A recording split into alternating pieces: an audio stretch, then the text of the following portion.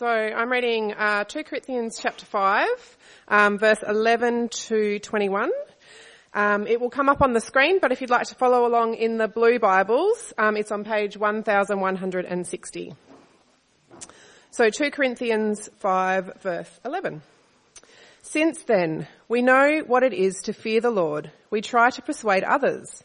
What we are is plain to God, and I hope it is also plain to your conscience.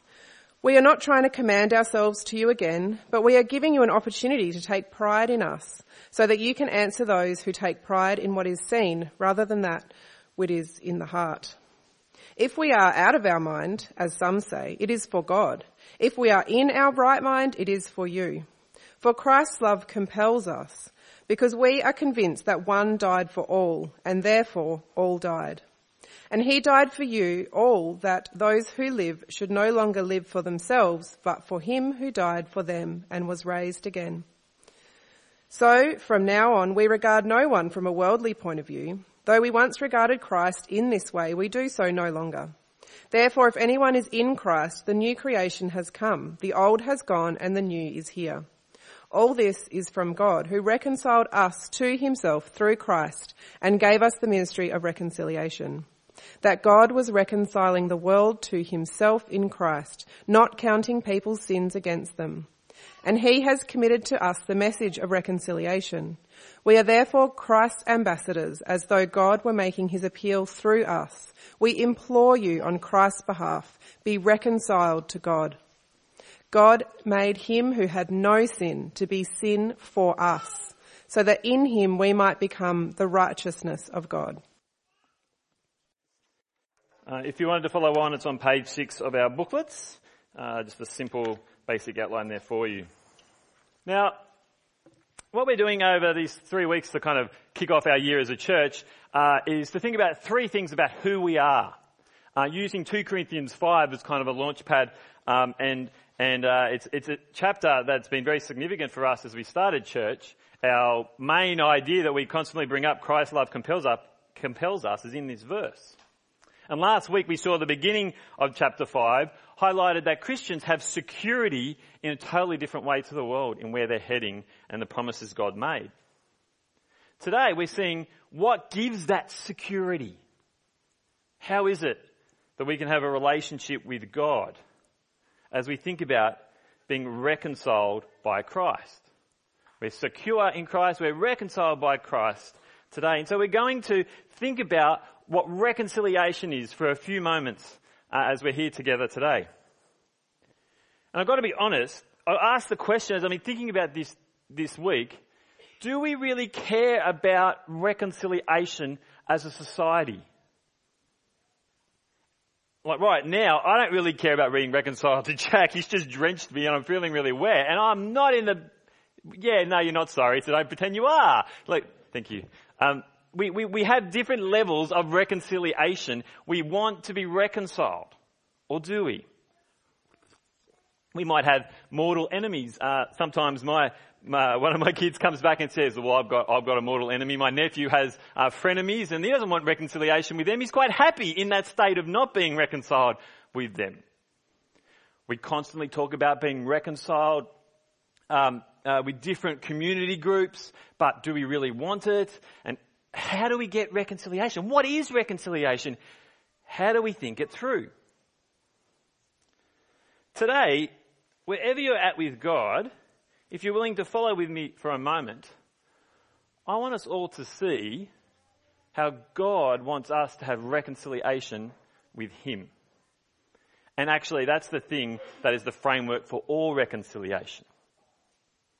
And so I hope you may be able to see that with me in the passage that we look at today. Because at the heart of what we've just done is we've celebrated repentance and forgiveness of sins in baptism. That is God reconciling us to him. So let's look at that for a few moments.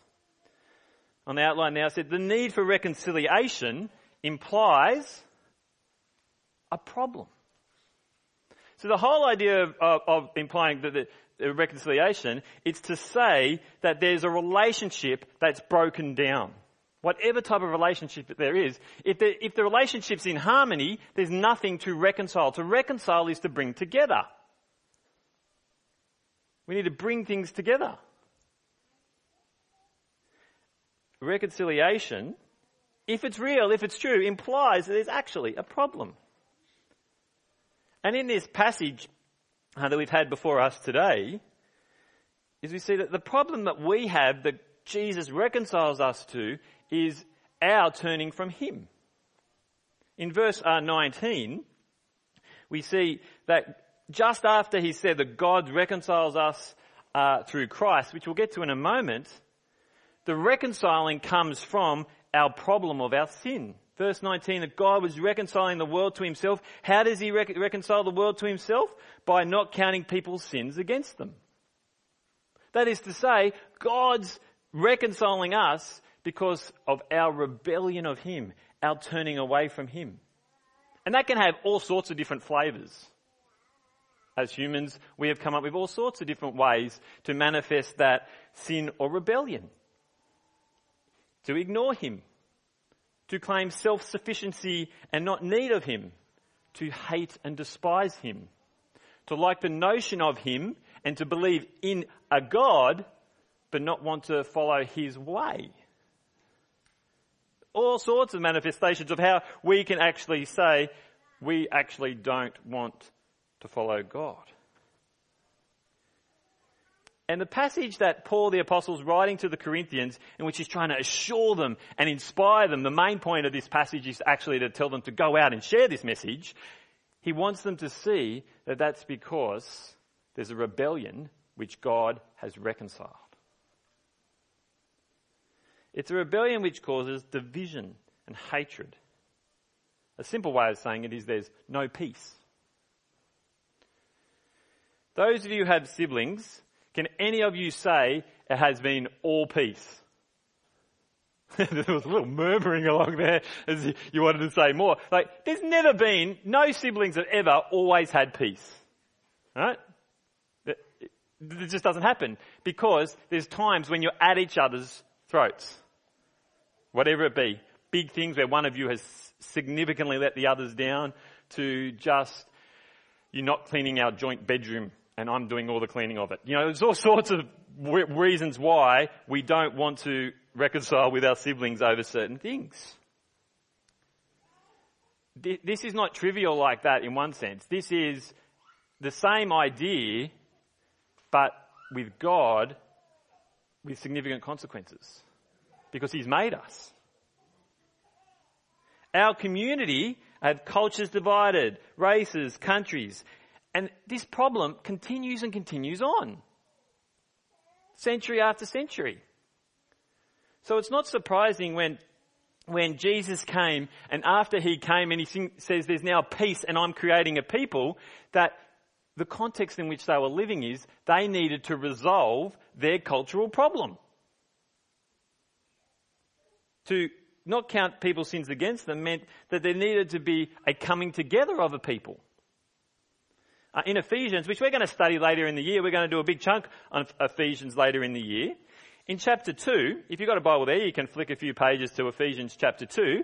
It might be helpful for you to see this. But in Ephesians chapter 2, Jack actually talked about how the grace in Ephesians 2, God saves us, it's all him.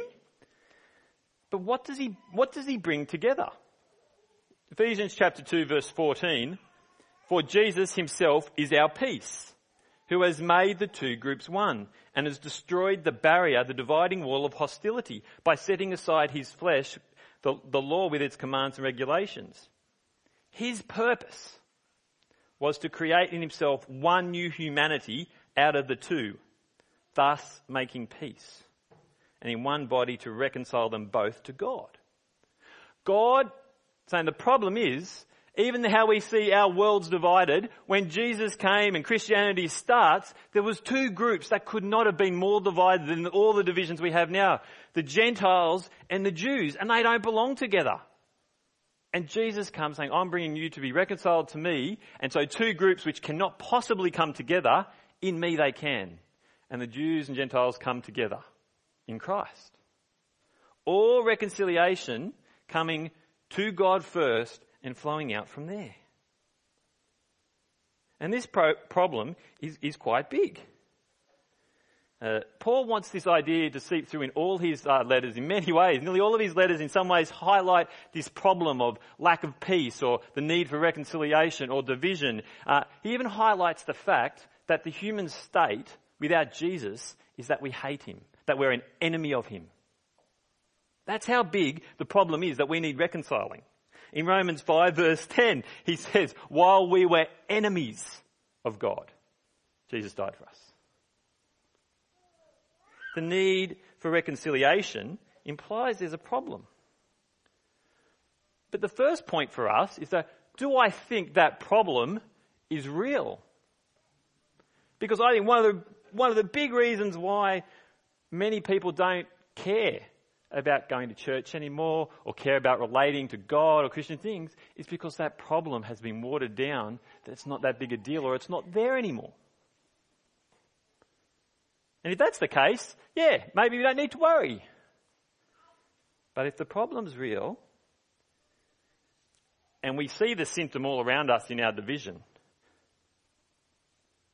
we need reconciliation. So if the jury is out for you, you're still not sure if it really is that problem, see if you can still come with me and see what God does about it. Because the first thing to see is it's a problem we cannot solve. We cannot solve this problem. We are the cause and we cannot stop, in other words. See, if I was to break up the room, I won't do it, but it'd be fun to do. If I broke up into the room into the problem solvers and those of you who are really annoyed about the problem solvers who have to fix everything and you get frustrated because they won't let other people do things, we'd have this beautiful division. Some of us love fixing problems. Others of us just want to let things kind of work out. We, all of us, are not problem solvers for this problem. None of us can fix it because we're the problem.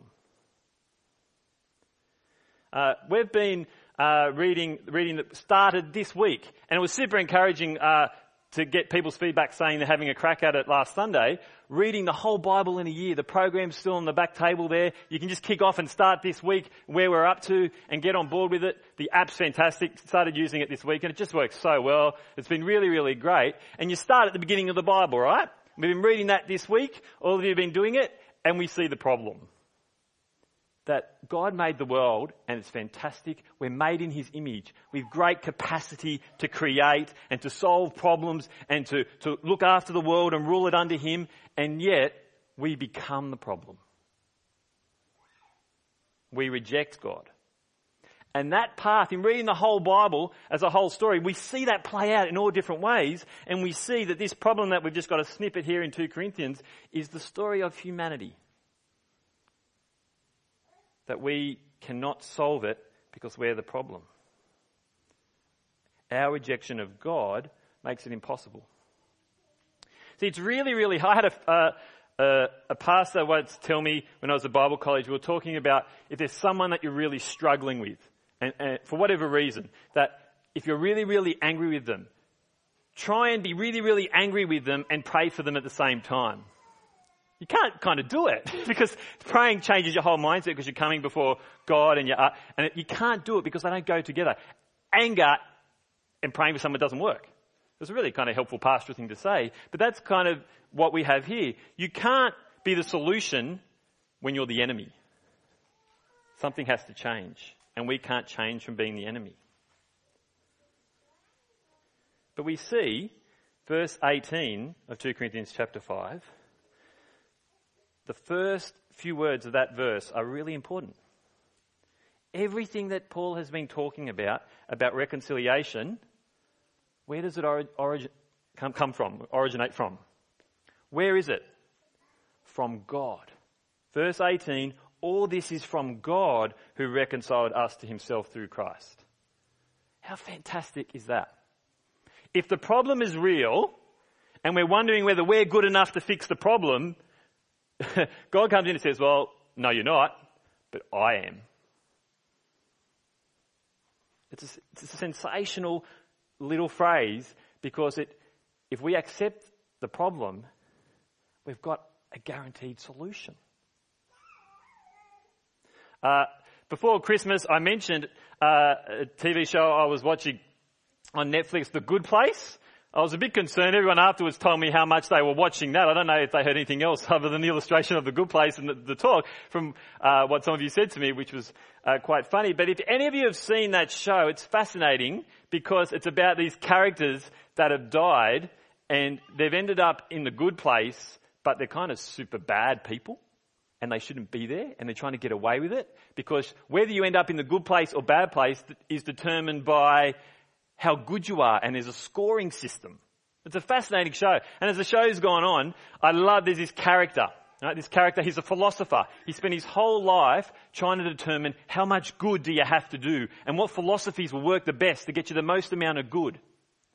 And without giving it all away, they get kind of this second chance to fix it up. And so they try and do all this good. And he becomes crippled with trying to figure out, is that enough? But if I do that, that will be bad, and that'll be enough. And can I do this? Will that be enough to get me to the good place? And he's constantly trying to weigh up, have I been good enough? It's a fascinating dialogue. It's really interesting.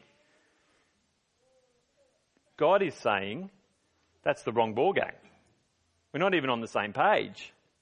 Because none of you are good enough. You all would go to the bad place. I'm making it right. I'm going to deal with it. It's all me, not you. It's an extraordinary picture. God does it all. And so if there's a problem that reconciliation implies, and we see that problem you and I can't fix and that God can fix it, how does he actually fix it? Here's the beauty for us to remember. We are reconciled by Christ, by Jesus. And I don't want us to go away today just going, yeah, reconciled, Jesus dies. I want us to consider for a moment the gravity of that. Because in verse 18, all this is from God who reconciled us to himself through Christ and gave us the ministry of reconciliation, that God was reconciling the world to himself in Christ, not counting people's sins against them, is Jesus dealing with our sin on himself. See, Jesus reconciles us to him. See how beautiful that is? Christ, we're enemies of his, and he goes, well, I'm not going to make you an enemy of mine anymore because I'm going to deal with the problem. We talked about the problem being no peace. He brings peace. It's a reversal to our approach of constantly being an enemy. And it's not just something that happens to you and then you can just sit in your happy state of being reconciled. Where we end up next week is that you've been reconciled so that you participate in it, in sharing it. He gave us the ministry of reconciliation. The world is to be reconciled to him in Christ in verse 19. And see that there is that you and I are not individuals. And it's good for us to sometimes remember that in our Western world, because we forget that we're part of a bigger thing. I can do whatever I want, you do whatever you want, and if we happen to work out well together, we can hang out, but as soon as that doesn't work, we'll break up again. Well, God doesn't think that way. He actually thinks that he's creating a people to himself from the world, verse 19. And that's why we need to consider what God has done and how it shapes us and how we influence others. You see, Jesus reconciling us to himself happens because of where he goes and the implications of that. See, Paul wants to tell them what it means to share this ministry, and so he explains it to them in verse 20. He says, we implore you on Christ's behalf. That is, the message that you're to tell people, that you're to implore to people is, be reconciled to God. Why? Because God made him, Jesus, in verse 21, who had no sin. The Lord of all, the creator of all things, becomes flesh, human, no sin. And what's he do? He becomes sin for us. That is, he takes on board what is due us. The picture of taking our place, the dealing with right wrath. God steps into our place. as Paul says in Colossians, it's peace through his blood. Isn't that astounding? That his blood brings us peace. It's a beautiful picture of what God has done for us. So there we have it. We have a problem needing to be reconciled to God, but a problem we cannot fix. But then we have God coming along and saying, you know what? I will reconcile it. Because you've done wrong to me, and I'm willing to take the punishment for you. That is life-changing. That is why we declare repentance is what all of us need, to turn back to God. Because Jesus has dealt with our sin. So how do we understand this? Well, I want to suggest 4 quick things to finish off as a way of conclusion. I wonder whether we need to continue to consider our need before God. How do you think about God? Someone you can relate to? Someone who is so distant because your life isn't the way you wanted it to be and God's to blame? Or is it, I'm a follower of Jesus and so everything should work out right and that now everything should be on a perfect path? Or is it just simply, I'm not worried about that problem, I'll just be a good person? I think today we see that God wants us to confront our need before him. Not for a sense of guilt that we spiral into self-loathing, or not because we're negative people who just want to talk about the bad, but because he has a solution to our problem. So I want to encourage you not to just consider your need, but to consider what he has done. Maybe you've never thought of this before. Maybe you today are being refreshed and renewed in your remembering of it.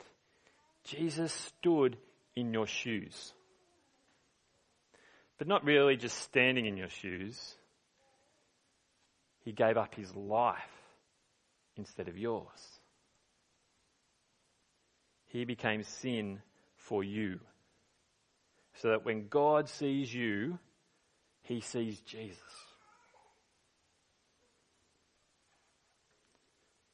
That Christ's love compels us. That is the love of Christ's love.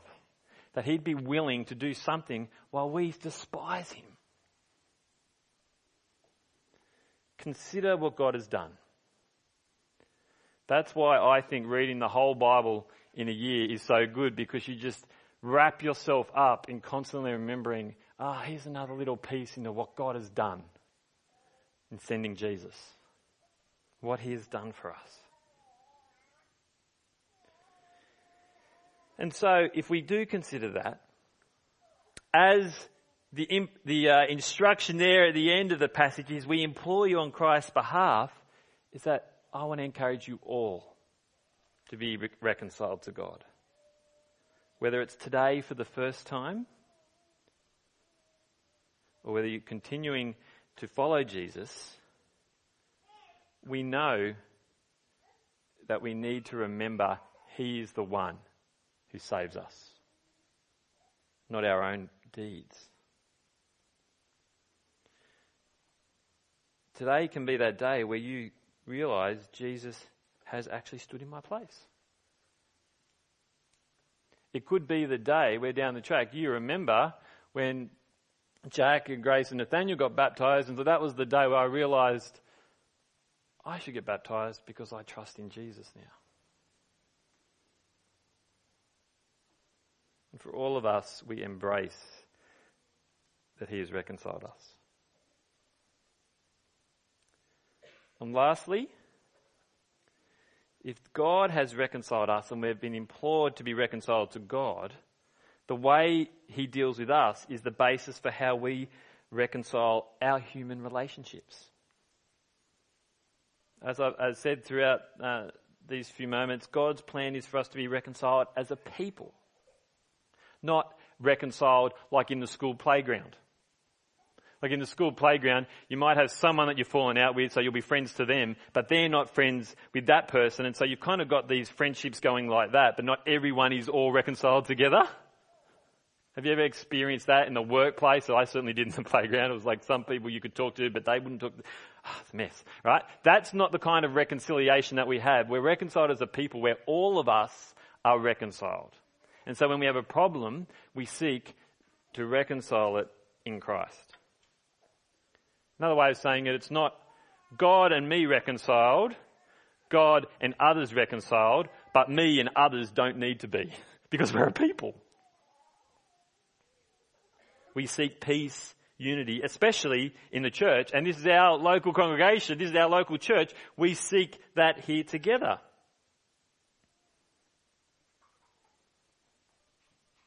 We seek reconciliation in all things because Christ has reconciled us to himself. The way we're going to finally remember what God has done to us, done for us today, is once a month we have the Lord's Supper together, where we remember Jesus dying for us in a physical, tangible way. If you're a follower of Jesus, whether you come to Grove or not, you're more than welcome to partake with us. If you're not sure where you're at with God, it's completely appropriate and fine for you to pass it along and not take it. But it's also a great opportunity for you to reflect, because we have a problem and Jesus has dealt with it. Let me pray. We'll sing a song of praise to God, and then I'll lead us in the Lord's Supper. Heavenly Father, we give you great thanks that we don't just have a problem that can't be reconciled. We have a Lord and Saviour who has become sin for us. Help us to embrace what he has done for us as we come now and sing praises to you, the one who should always be glorified. Amen.